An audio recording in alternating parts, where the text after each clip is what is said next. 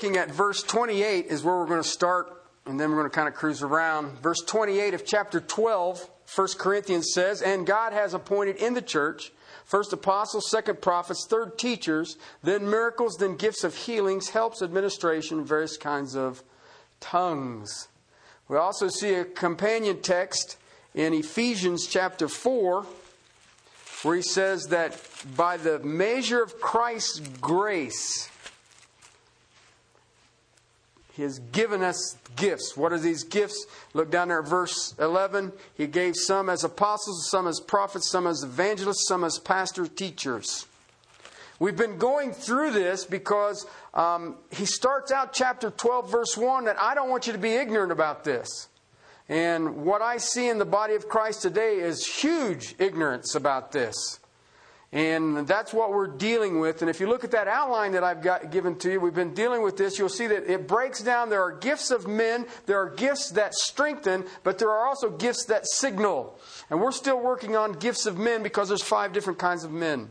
5 different types of gifted people given to the body of Christ. The first was apostles. Second was prophets. Last week we looked at evangelists. Today we'll look at pastor, teacher. And then we'll see that there's another one that is just a teacher. All right? Apostles are basically, I look at it from, in my simplicity, you have capital A, capital and small a. Generic term for apostle is a messenger who's sent forth. Okay? If you're a believer today, you are a messenger sent forth. Christ has given you a message and you are to take it forth to everybody that gets in your way. Okay? But there's a capital A apostle. And these were the guys who said, you know what? This is the foundation by which the church will be built on. Chief cornerstone was Jesus Christ. They laid doctrine. We hate that word. It's a doctrinal thing. It drives me nuts today to think that Christians need to go learn doctrine at a college, when it's the responsibility of the church to teach doctrine. Why? Because the apostles were global. They were taking this new understanding, this, what I call the second incarnation.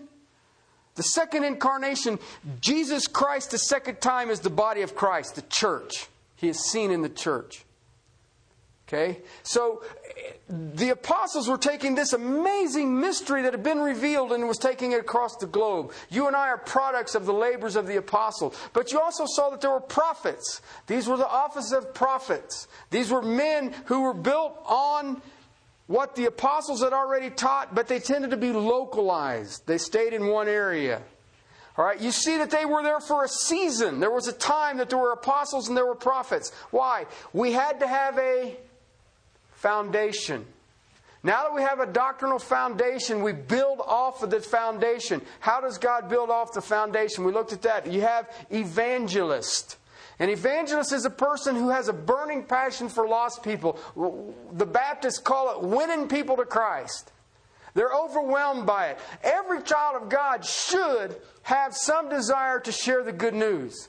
But an evangelist has an overwhelming desire and an ability that God has given them and called them for to reach lost people. Literally reach into the pits of death and draw them out and bring them in to the incarnation of Jesus Christ in the body of Christ, the church. Okay? Very simple, very easy. I want to touch a couple of things on evangelists before I move into the next one, because this is one of the things that is missing today. Evangelists are to preach theology. Okay, we've got to understand that. You don't see the term that often in the New Testament. I showed you 3 times. Okay, we have Philip the evangelist. We know that the apostle, or that Timothy was supposed to do the work of an evangelist, and there was Philip the evangelist. That's it. That's it. Okay? But I wanted to quickly just kind of review a thing on this, because what you see today classified as evangelists, I don't believe are biblical. I do believe that evangelists move around. Absolutely. Okay? But what I see evangelists doing is reading a verse and then telling you 10 stories and trying to make you to make a decision. Okay? That's not how evangelist works. Okay? Remember, Paul told Timothy to do the work of an evangelist. 1 Timothy chapter 4 verse 13 says this, "Until I come." Now remember, I want you to be an evangelist until I come. Verse 13 says, give attention. You know what that means, right? You need to be doing this. Give attention to public reading of Scriptures, to exhortation, and to teaching. Okay? Read the text, explain the text, apply the text.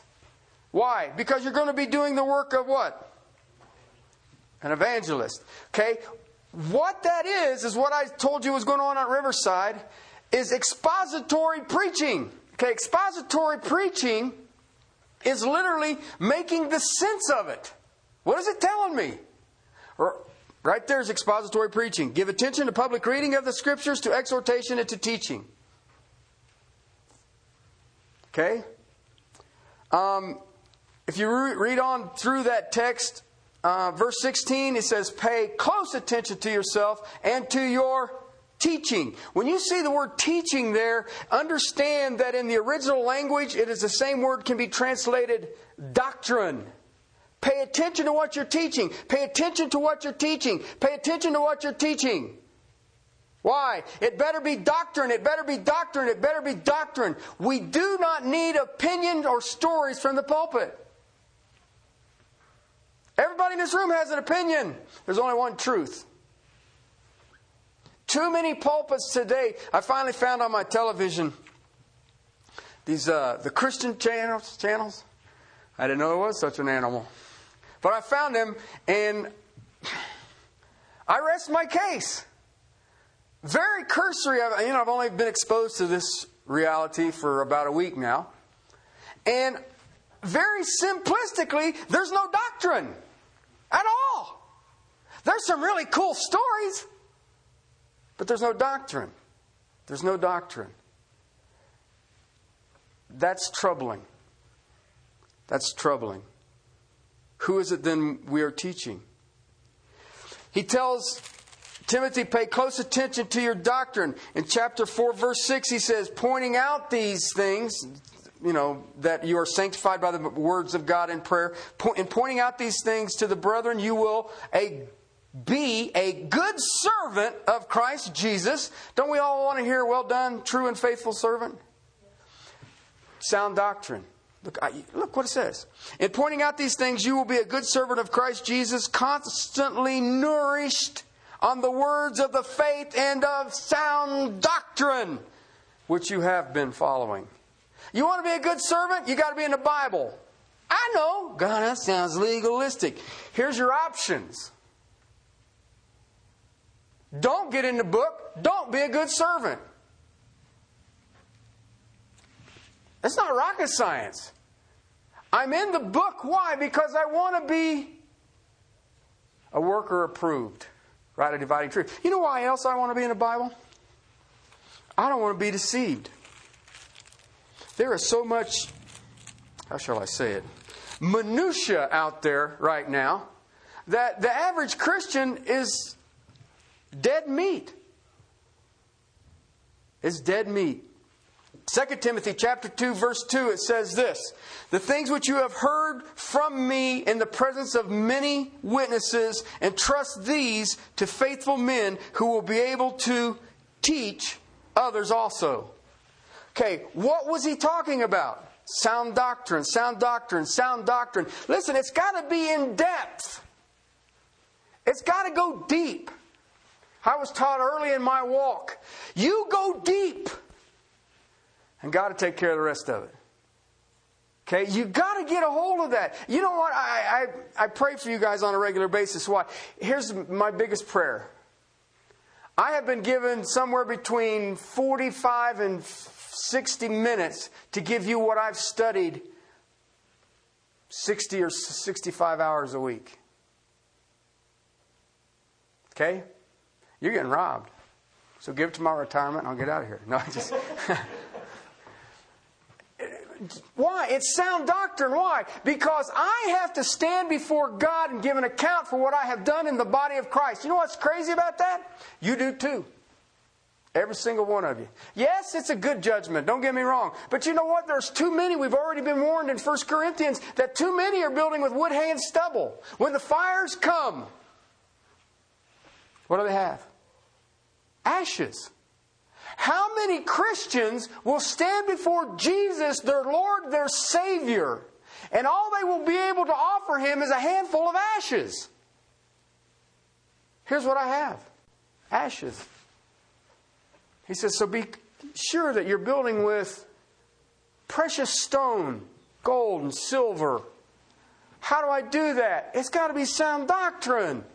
Sound doctrine. That's all I do. I mean, people say, that's all you do. Yeah, that's it. That's it. Why? Because I want to teach those who are faithful so that they will what? Teach. See, listen, I don't preach to get people to do something. I am not a motivator. Too many evangelists today think they are motivators. That's nuts. That's nuts. Why? It will move on an emotion, and emotion will last until what? Till you get in the parking lot. If that long. If you use truth, you are a teacher. If you do not use truth, I got a little sad face on my notes. You know, and I thought, what do I use for this? Well, they could be a deceiver, or you're deceived, or just go down the line. Okay, now remember, I wanted to go over this because here's the key. Chapter 4, verse 11 in Ephesians says that these are given for the equipping of the saints for the work of ministry or service. Every child of God is a servant. They are being used to the degree and to the level of what they understand. You can't be used for more than God hasn't given you. Now listen, if you don't ever go to church, guess what? You're not being used. I can guarantee it. There's no plan B. God doesn't say, well, if that don't work, then we'll start a parachurch organization and we'll go do this or we're going to... No. If you're not in sound doctrine, if you are not appreciating the gifts that have been given to the body of Christ, then you are a bench warmer. You're sitting there. You're sitting there. Me and my buddy Ed, he's in the hospital. You're just using up valuable air that somebody else should be using. Okay? That's the key to spiritual gifts. All right? That is the key to the gifts of these individuals that have been given to the church. This is a good, tough text. All right. All of these gifts that I've laid out so far, the apostle, the prophet, the evangelist, the pastor teacher, and the teacher, are for the equipping of the saints. Okay? And Ephesians chapter 4, it says, some of your translations will say pastor and teacher. Okay? The word kai is the word and in the original language. It's not in the text. Okay? Manuscripts that I've looked at, I've seen some that take the English and translate it back to the Greek, and they'll translate and back. But it's not in the text. So what it looks like in my reading and my understanding, though feeble as it is, it's pastor-teacher. Here's the reason that I agree with that. Okay?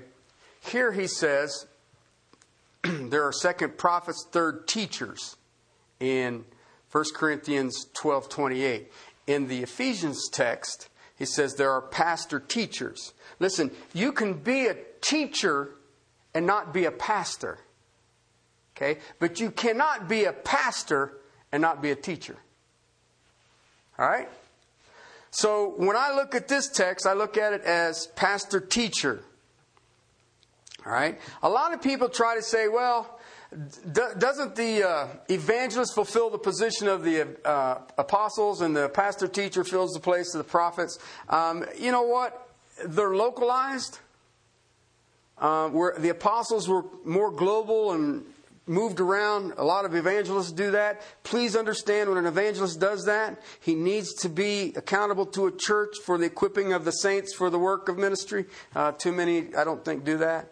All right. And the pastor-teacher is given to the church and to remain in a local congregation to minister, to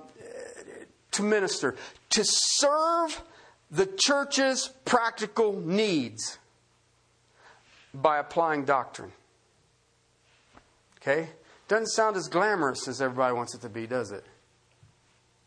Okay? When you see the word pastor, all right, it's the Greek word poimia. All right, now the Greek does some weird stuff here, and I don't want to get into the dynamics of the Greek language, but you can take one word, and depending on how you parse it, it can be a verb or a noun, a male or a female, all on the same word. When I see the word poimia, I immediately shift to verb, even if it's parsed noun. You and I know, and those of you who grew up in the church, you know what the pastor is. Okay? Technically, in the original language, it's a verb, it's an action, and it deals with something that was considered the least respected job on the planet Earth that they're writing in the New Testament.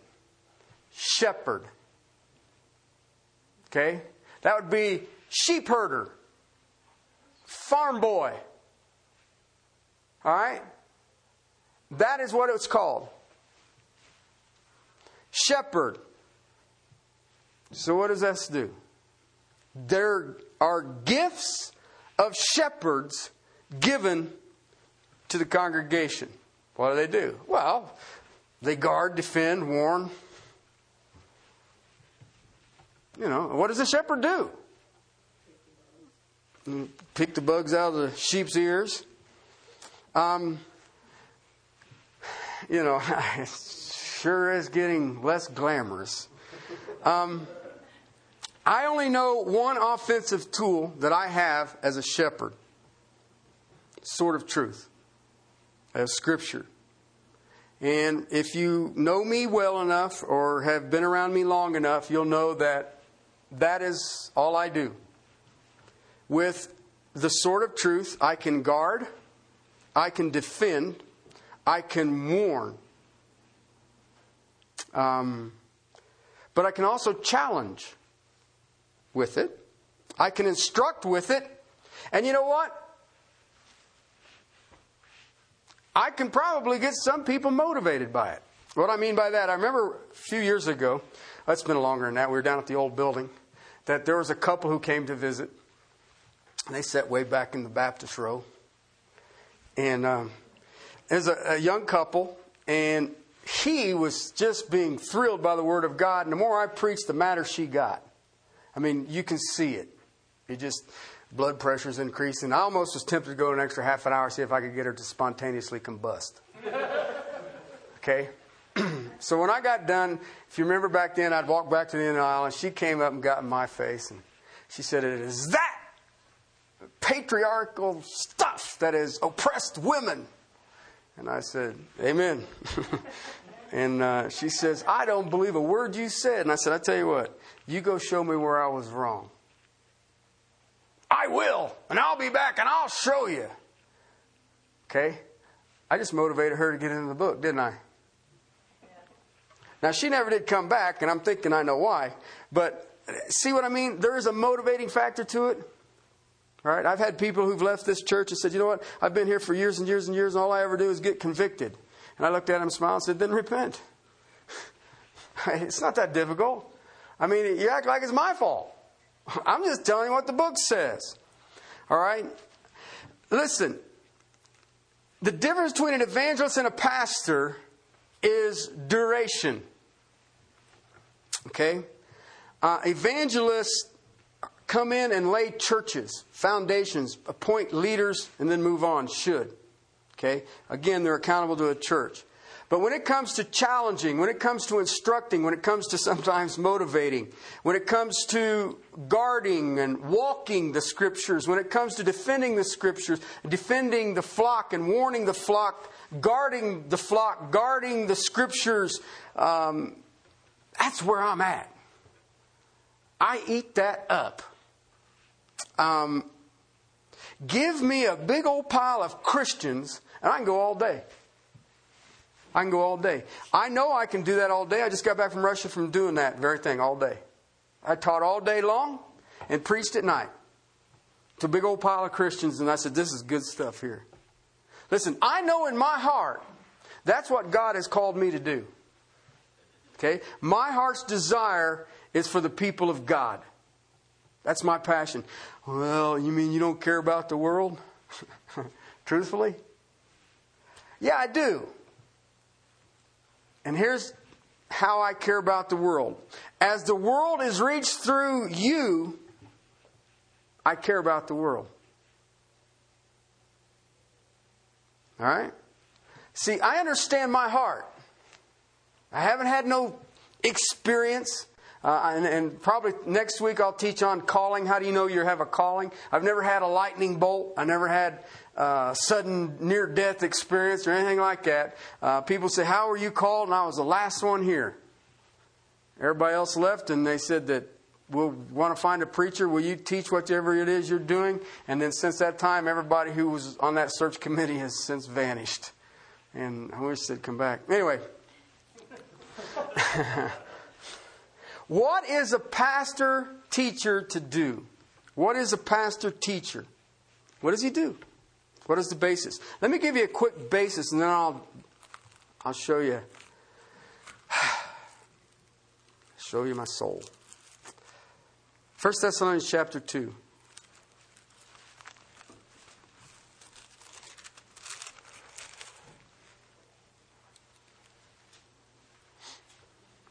Beginning at verse 4.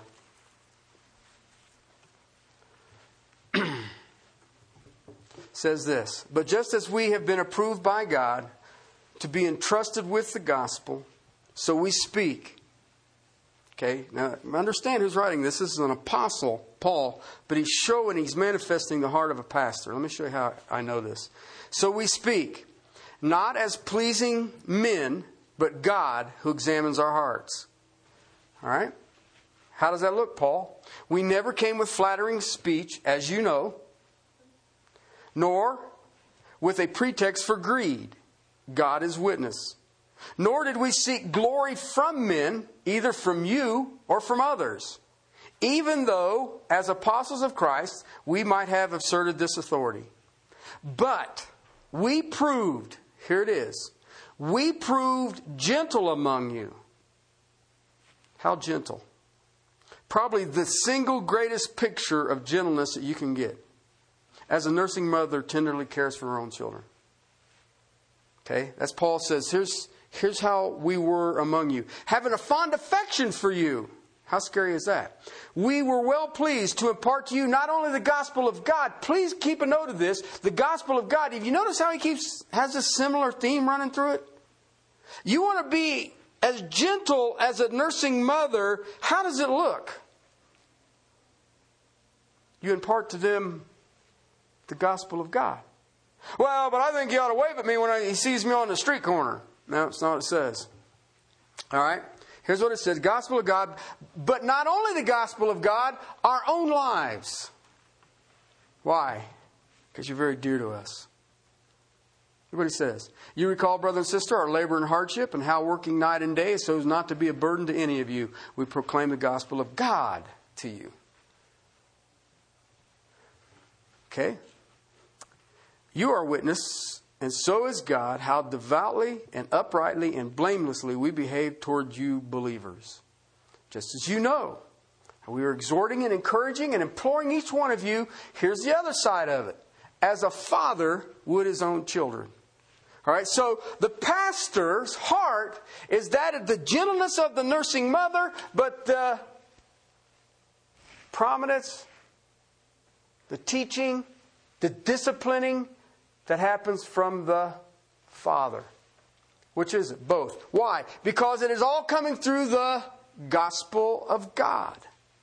All right? Why? What is the passion of the pastor? Look at it. Verse 12. You would walk in a manner worthy of God who calls you into his own kingdom and glory. That is the passion of a pastor right there. Those verses summarize it as easy as any text that I can look at.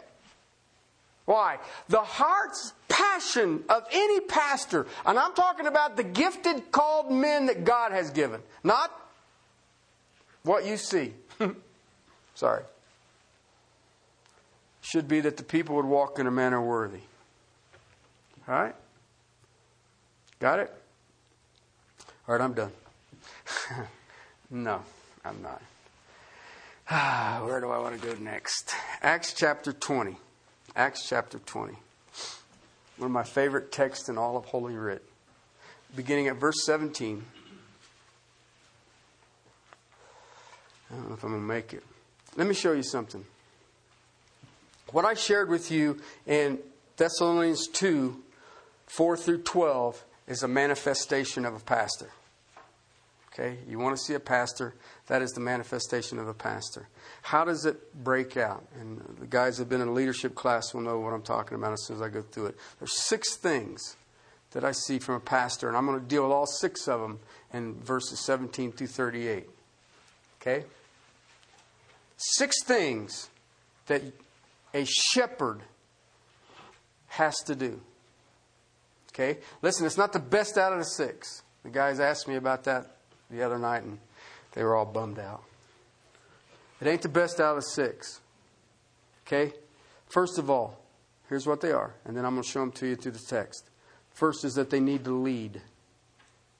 Okay? To lead, they have to know the will of God, and their lives have to show the will of God. Got that? There's a whole bunch of people who want to be leaders, but then I hear them running around saying, I don't know what the will of God is. You can't lead. You can't lead. All right? So they're going to lead first because they know the will of God. And second, their lives are showing the will of God. Okay? If they're doing that, then they will do the second one, which was feed. Feed. Bet you can't guess what? You can call it whatever you want. You can call it the gospel of God. You can call it sound words. You can call it sound doctrine. You can call it the testimony of the faith. You can call it it's the Bible. Okay? So they're going to feed. Why? Because if I'm leading, I know the will of God, and my life shows the example of God, then I can feed because I have sought the will of God. Remember what he says in chapter 12, verse 2? To know what is the acceptable, perfect will of God. How are you going to do that? Present yourself as a living sacrifice, holy and pure. How? Not being transformed into this world, but being transformed. It's not rocket science. It's simplicity. All right? Why? Because I need to be alert. Why? I'm thinking that if he says that we need to be in this war, that we need to be soldiers, that we need to be farmers, that we need to be battling, that we are dealing with principalities and powers in high places, that there's some kind of altercation going on. In 90 AD, the Apostle John says, many false Christs have gone out before us. Paul is warning the Ephesian elders in this text that be on guard, for wolves will come in, not sparing the flock. They may even rise up from among you. Speaking to the Ephesian elders. Guess what? They didn't heed the warning. They didn't heed it. Why? That's 1 Timothy. Paul says, I'm going on to Macedonia. I want you to stay in Ephesus and fix this mess. Why? There were some who were blaspheming God. They did not heed it. Let's see, 1, 2, 3, 4. Fourth thing, judge doctrine. Judge doctrine. I'll just give you the third one. Lead, feed, be alert. 4. Judge doctrine. Okay? You know what that implies? Yeah, you ought to know it. I mean, I see people get deceived by busloads because they have no idea what the book says. But the guy's got to be real. He graduated with a MD, PhQ something or other. He's dressed in a suit. He's got to be a preacher. Okay? Look at, if you do not believe me that it ain't deceiving, why, when you go to a Christian bookstore, is it so difficult to find a Bible? A Christian bookstore should sell one book. The Bible. But I go to a Christian bookstore and it says, this is the bestseller list. Well, what is this? And go through those books and go straight to the back and see how many scripture references there are. What is it? Man's opinion. It's man's opinion. And you know what I've found most of the time? There is no exposition of Scripture. I had this experience, and I think this scripture validates my experience. So what becomes the interpretive quality of scripture? Experience. Well, gee, many crickets. I seen Pink Floyd, Three River Stadium. That was an experience. Okay? I'm not going to try to figure out scripture through it. I'm thinking that Jesus wasn't even there. Or if he was just passing through. All right? Judge doctrine. Fifthly, be courageous. Be courageous. You will have to stand when no one else can stand. You will stand when no one else will want to stand. You will stand and you will find that sometimes you are flat out on your own. You don't believe me? Last letter the Apostle Paul wrote said that at my judgment, no one stood with me, but that's all right. Christ was with me. Paul, this church in Corinth, people stood up when he attended one of the worship services and accused him. And no one in the church in Corinth stood up to defend Paul. There are times as a pastor, you will be by yourself. And brothers and sisters, I know that one well. Okay, let's jump into this. From Miletus, he sent to Ephesus, called to him the elders of the church. Cool. And when they had come to him, he said to them, you yourselves know. Here's what it says. From the first day that I set foot in Asia, how I was with you the whole time. 3 years in the church in Ephesus. 3 years. The whole time I was with you, verse 19 says, serving the Lord with what? No. You missed the word. All. Okay? I've seen people boast in their humility. But all humility says, who's adequate for this? You ever thought about it? Hebrews 13 says that I have to give an account for your souls. And you have no idea how much I've complained about that.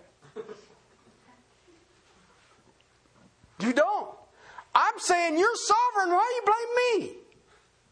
You called me. It ain't my fault. I was minding my own business. He says, you'll give an account for the souls. I said, but Lord, they're your sheep. And if you'd let me shoot one, I could fix the rest. He says, no, that's not the way it works. Okay, think about that. You think about all the jobs and professions that are on the planet Earth today. There's a bunch of them. We can do a lot of weird stuff, can't we? How would you like to have the responsibility of the eternal souls of people?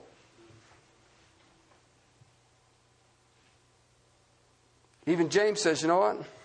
Not many of you should be teachers. Why? This is a harsher judgment. Here's what I see in the pulpits and pastorates today. No humility. No humility. My Lord, in His humor, has allowed me to be exposed to some of the greatest pastors that this world has ever seen. Okay? And I mean to be intimate in my relationship with them, to sit down at a dinner table or something with them. I mean, I sat down with Adrian Rogers and had Memphis barbecue. And we could sit and talk about Delta blues. Okay? And I could ask him questions. And where do you come up with these sermon titles? You got a book on it? Anyway, this is a long story. Dr. Olford, Stephen Olford, John MacArthur. A number of these people. And I've had a chance to sit down and talk to them. And one of the things that I've seen in all of them is an absolute, overwhelming humility. Okay? In all humility. How will you lead if you are not humble? If you're not humble, then you know where God's will is? No. You don't. You ain't got a clue where God's will is. So it's in all humility. You're going to lead with humility. Look what else. There's the one that we struggle with. With tears. With tears. Humility says that I have absolutely no ability to do this. And God says, you're my man. And then you'll realize that one day that you wake, many, many times weeping. Weeping. You weep for the lost. You weep for the deceived. You weep for the immature. You weep for the struggling. You weep over the threat of false teachers. You even weep when people come against you.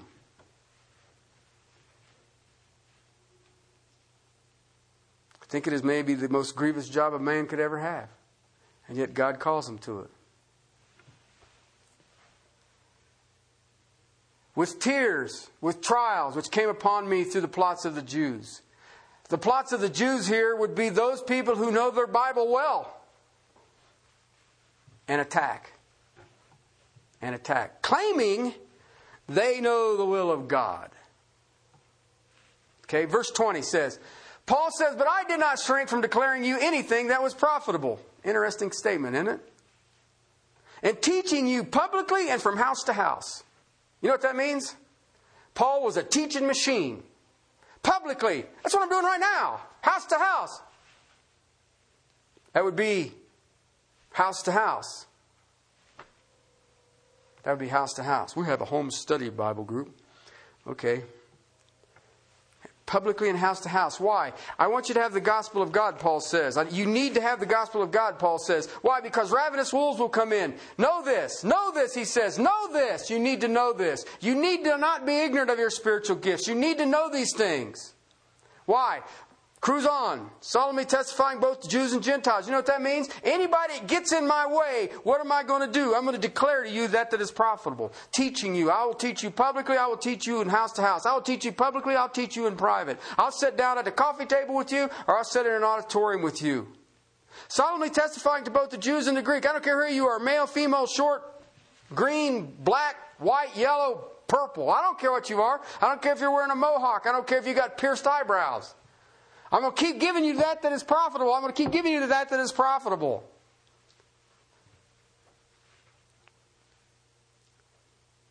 What is profitable? Repentance towards God and faith in the Lord Jesus Christ. Verse 22. Here's the man. He knows the will of God. Look what he says. Behold, bound in the Spirit. It's a definite article there, so it should be capital Spirit. I am bound by the Spirit. The Spirit of God has bound me. I am in chains. I am a prisoner. I'm on the way to Jerusalem knowing that, not knowing what will happen there, but I am bound in the Spirit. I know I have to go to Jerusalem. I know I have to go do this. The Holy Spirit solemnly testifies to me that in every city, and to me in every city, saying bonds and afflictions wait me there. He says, I've been kind of killing time, trying to go around in these different places, but he knows what the will of God is. What is the will of God? You go to Jerusalem. That's that leading thing. Why? What does his life say? His life says, I'm bound to God. I do not consider my life of any account as dear to me. You want to see a true pastor? Be a person that has absolutely no concern for himself. It's amazing stuff right there, people. Do you see why it is so easy for me to say there are not that many pastors? I don't really have to go on. I do not consider my life as any account as dear to me, to myself. I finished this course. Ministry which I received in the Lord Jesus Christ to testify solemnly of the gospel of grace. And now, behold, I know that all of you among whom I went about preaching will no longer see my face. See, he understood it. He understood what he was about. He understood that there was a war. He understood he needed to be in the will of God. He understood that his life was of no account to him and it had no meaning for him. He understood that his primary focus in life was the will of God. Verse 26, he says, let me summarize what I'm telling you about here. Therefore, I testify to you this day I am innocent of the blood of all men. I love that verse. Okay? Why? What's he doing? I'm testifying of Christ. I'm giving you everything that's profitable. I'm leading first in sound doctrine in a life that validates that sound doctrine. I am leading by what I'm preaching.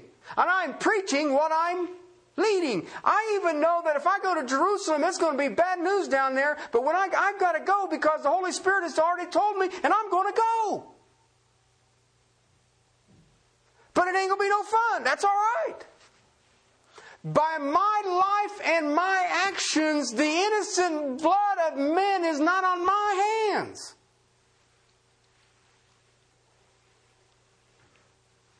It's not on my hands. Why? You lead by the will of God, and you lead by the example of your life. This is the work of the Holy Spirit. We looked at that in chapter 12, verses 1 through 7. This is the Spirit. Therefore, 27, I did not shrink back from declaring you what? The whole counsel, the whole purpose of God. I didn't shrink back. There wasn't a text here that I said, well, they're not going to handle that one. I'll pass over that. No.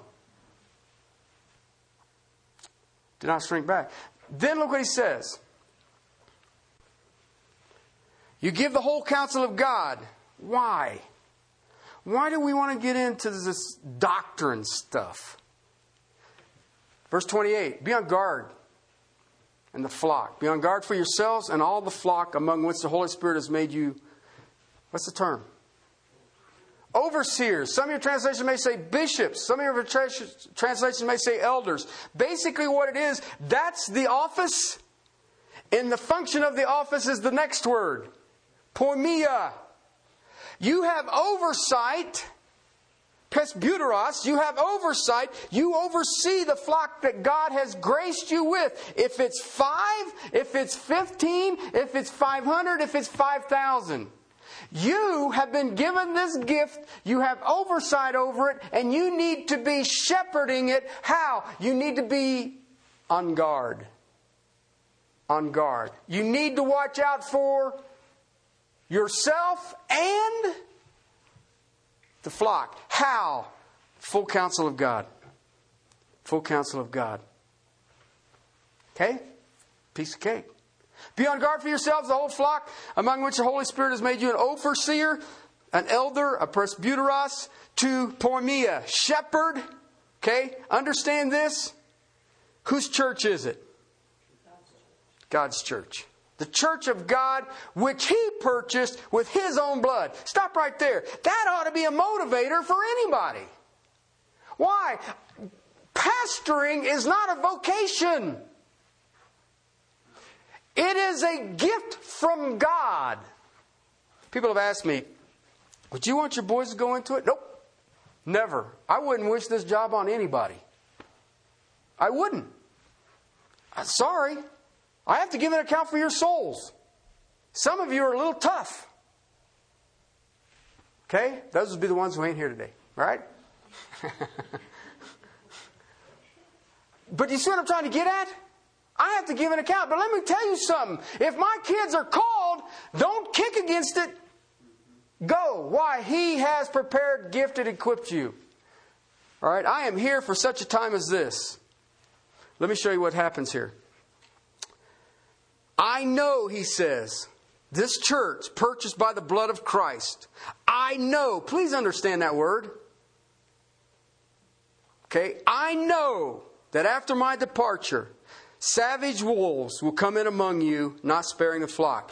And from among your own selves, men will arise, speaking perverse things. And here is their purpose: to draw away the disciples after them. They want followers.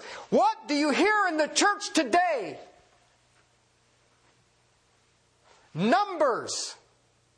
I want followers. Are they leading? Are they feeding? Are they alert? Are they courageous? Do they care? Okay? Let me show you. Let's read on. Therefore, here's what he says. They want to draw away. Be alert. Pay attention. Judge doctrine. You need to see this. Therefore, be alert. Okay, world needs more alerts. Remembering that, see what it says? This is before the invention of cell phones. Remembering that night and day for a period of 3 years, I did not cease to admonish each one How? With tears. With tears. Correct people. That's what admonish means. You keep going down this path, this direction, this is going to be the mess you're going to get into. But don't worry, my tears, I'll still be there. If you attack me, that's fine. The forgiveness that Jesus Christ has given me, I'll give to you. No problem. I don't have to worry about it. I will admonish you, though. You're going the wrong way. You're going to get into a mess. This is going to be ugly. This is going to get goofy. And this is what's going to happen to you. But don't worry, I'm going to still stand right here. That's what he's saying. And he says, you know what? It brings me to tears. It brings me to tears. Yeah, it does. Why? Because you know what? The sheep are prone to wander. You can shut the gate and they'll jump over the fence. They will. Okay, now look what he does. He shows his heart here. And now I commend you to God and to the word of his grace that is able to build you up and give you the inheritance among all those who are sanctified. Now, you people want to know why I have a problem with Christian counseling and psychology. You just make a note in your Bible that Terry struggles because of verse 32 in Acts 20. My God knows how dumb I am. And he says, I'm going to put you in charge of a job. I need you to do this job. And I know that you confuse so easily. I'm going to give you one tool. Because I don't want you to get confused. I'm going to give you the book. Okay, and you just take that book and you just keep giving that book. Okay? You worry about the death, I'll worry about the breath. And you know what? I don't know how many times that I can say that I looked at people and situations and scenarios, and all I could do was get on my knees and say, Father, I commend this to you. May your word be glorified. Why? Because the word will only build you up, strengthen you. It will make you stronger. And you know what? It will give you the inheritance of those who are past tense, what? Sanctified. Paul says, let me defend myself. Just in case you're concerned about this, I have coveted no one's silver, gold, or clothes. Okay? What's he saying? Here I am. What you see is what you get. There's no ulterior motives. Man, I cannot tell you how many times everybody says that they knew what I was thinking or knew what I... My wife don't know what I'm thinking. Okay? Half the time, you guys are implying too much. I don't think that much. I think I know what he's thinking. You're overrating it. I don't strain my brain any more than I have to. Okay? Do you guys understand that? This is a life that is laid out. It says, here it is. It's on the altar. Look at it. Well, I wonder what his motives are. You know what? There are a bunch of them out there who have motives. Okay, but understand that they're not leading in all humility. Here's what he says. You yourselves know that these hands ministered to my own needs and to the men who were with me. And everything I showed you that a working hard is a matter, you must help the weak. Okay? Hard work don't hurt you. Hard work don't hurt you. Do you see what happens here? He's saying, I want you to look like me. Now grab that for a second. I want you to think about that. What is the Great Commission? Go and make learners. Okay? Do you know that that is the verb aspect of a noun of a teacher? That's crazy stuff. Okay, it's crazy. All right? So what he's saying is, as the teacher, you need to be able to look at Jesus and say, see all them people? They look just like me.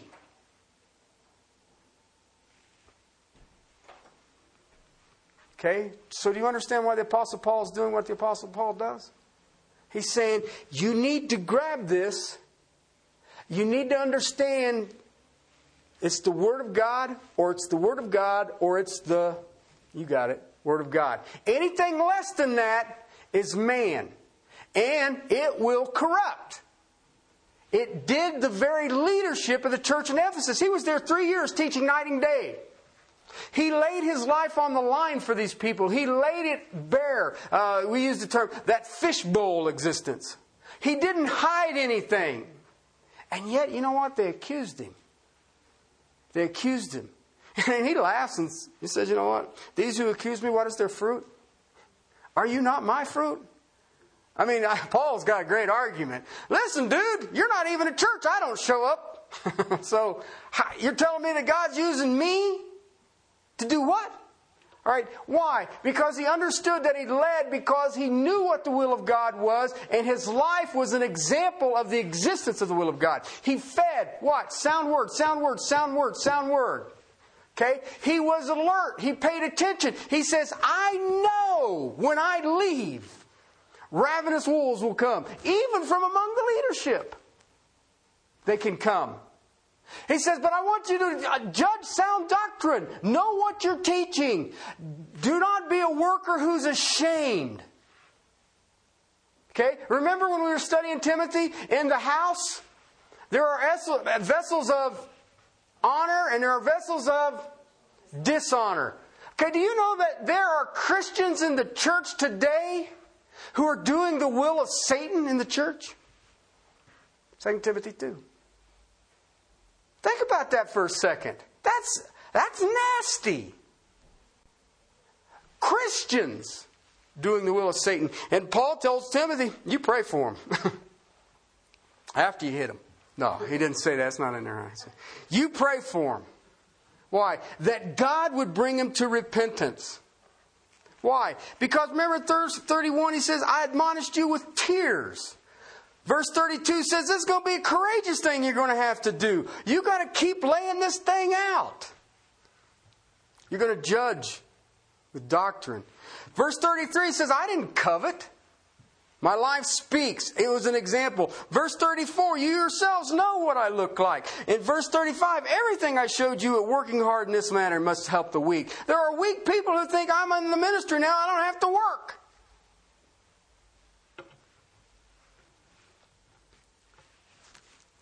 Verse 34, these hands I ministered.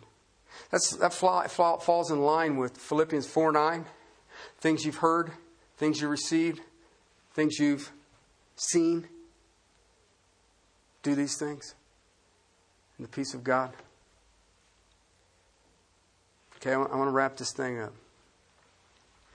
The words of the Lord Jesus Christ, that He Himself, it is more blessed to give than it is to receive. Okay? So I want to show you the conclusion here. This is a lesson that I had to learn the hard way. And I pray that you don't have to learn this. Okay? 36, 37, 38. When he had said these things, he knelt down and prayed with them all. And they began to weep. Literally, it means there was considerable crying, is the best term to use it there.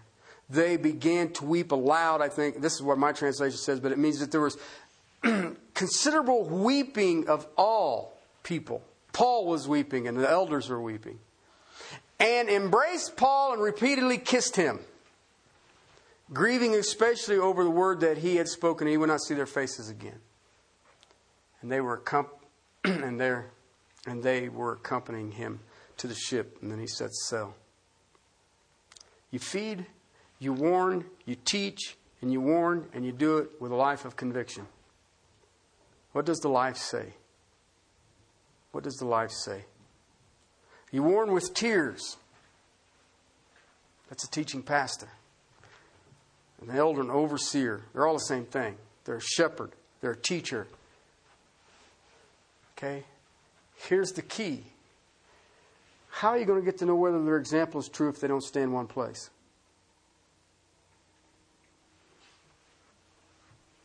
Okay? How are you going to know if you don't stay in one place? See the difference? I see people today bouncing around. A new term was coined the other day that I heard. Church gypsies.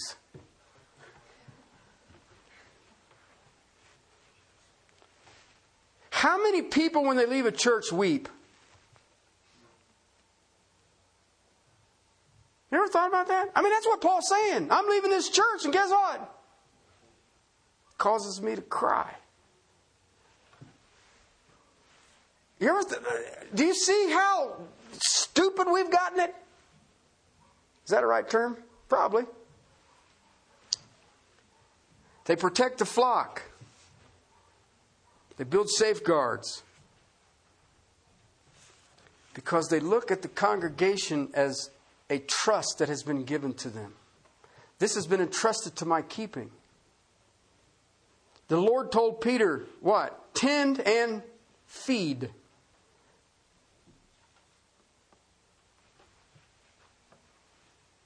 Okay? There are so much out there today. I hear it so many ways. We teach, we lead, we warn. We direct. I wrote rule down, but we hate that word. Do you know that the overseer rule? I hate that word. You know what? That was my week in Russia. I studied. I taught. I preached. I studied. I taught. I preached. I studied. I taught. I preached. That's it. That's all. Why? Because I wanted the people to know that, to be warned. I wanted the people to know it's coming. I wanted the people to know that there's deceptions out there, even in Russia. What do you think I do here?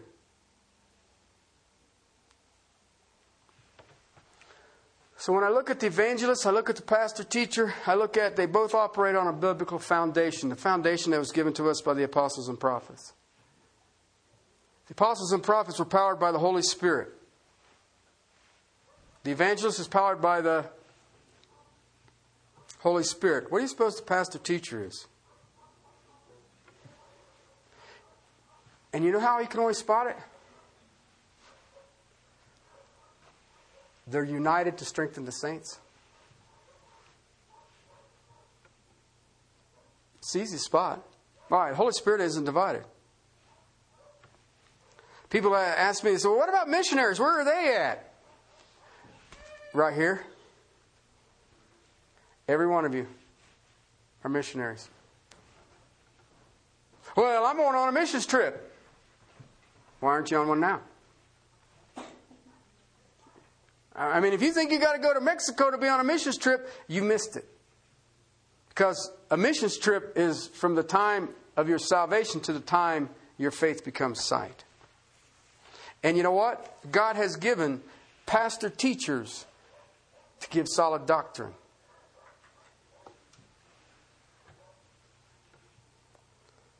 To the Lord Jesus is manifested in the body completely. Gifted men, gifted people, Christ has given to His church. You know what? You know what's exciting about that?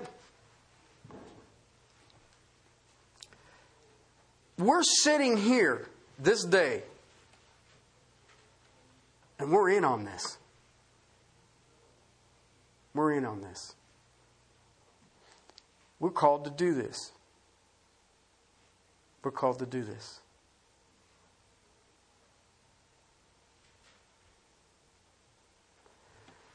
I know this, that I can't do anything else.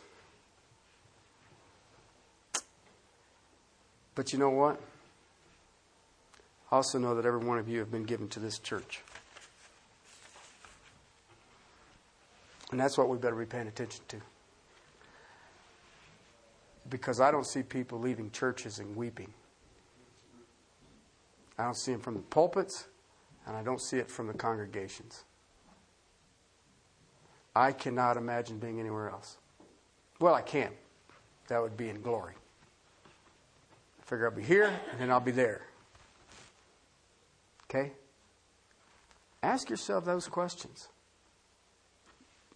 First of all,